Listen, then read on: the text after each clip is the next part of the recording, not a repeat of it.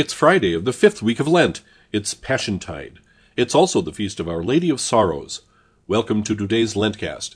This is Father John Zulsdorf.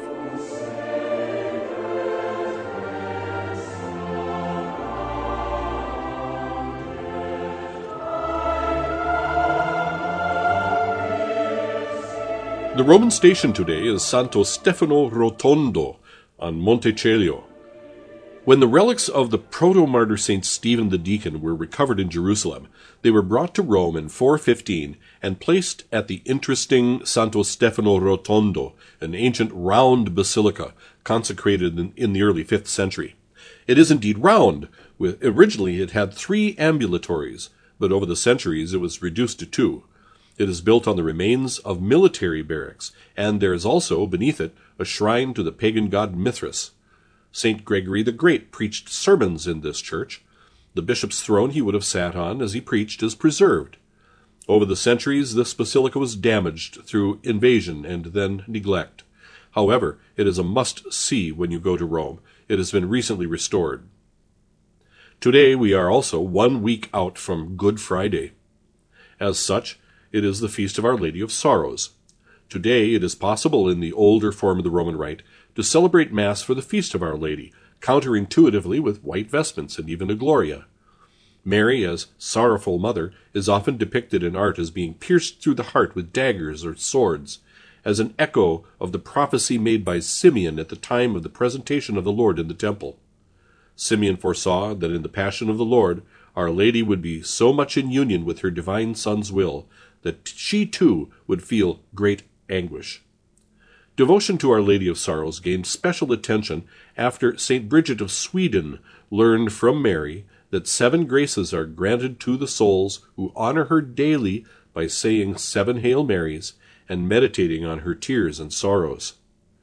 The sorrows of Our Lady are the prophecy of Simeon, the flight into Egypt, the loss of Jesus in the temple, Mary meeting Jesus on the way to the cross, Jesus dying on the cross, Mary receiving the dead body of her Son, and Jesus being laid in the tomb. The Collect for Our Lady of Sorrows. Oremus. Deus in cuius passione, secundum Simeonis prophetiam, dulcissimam animam gloriose Virginis et Matris Mariae Doloris gladius pertransivit, concede propitius, ut qui transfictionem eius et passionem venerando recolimus, gloriosis meritis et precibus, omnium sanctorum cruci fideliter astantium intercedentibus, passionis tui effectum felicem consequamur. Let us pray. O God, in whose passion the sword, according to the prophecy of blessed Simeon, pierced through the soul of Mary, the glorious Virgin and Mother, mercifully grant that we, who reverently commemorate her piercing through and her suffering, may, by the interceding glorious merits of all the saints faithfully standing by the cross, obtain the abundant fruit of your passion. Through Jesus Christ, thy Son, our Lord, who liveth and reigneth with thee, in the unity of the Holy Ghost, ever one God, world without end. Amen.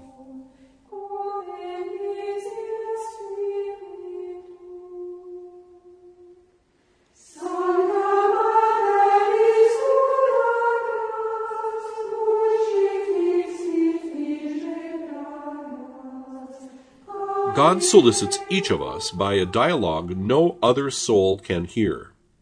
His action on the soul is always for us alone. He sends no circular letters, uses no party lines. God never deals with crowds as crowds. They could give him only earthly glory. But what he wants is each soul's singular and secret fealty. He calls his sheep by name. He leaves the 99 that are safe to find the one that is lost. Once the soul becomes conscious of the divine presence, it whispers to itself, "This is a message sent to me and to no one else." Fulton Sheen.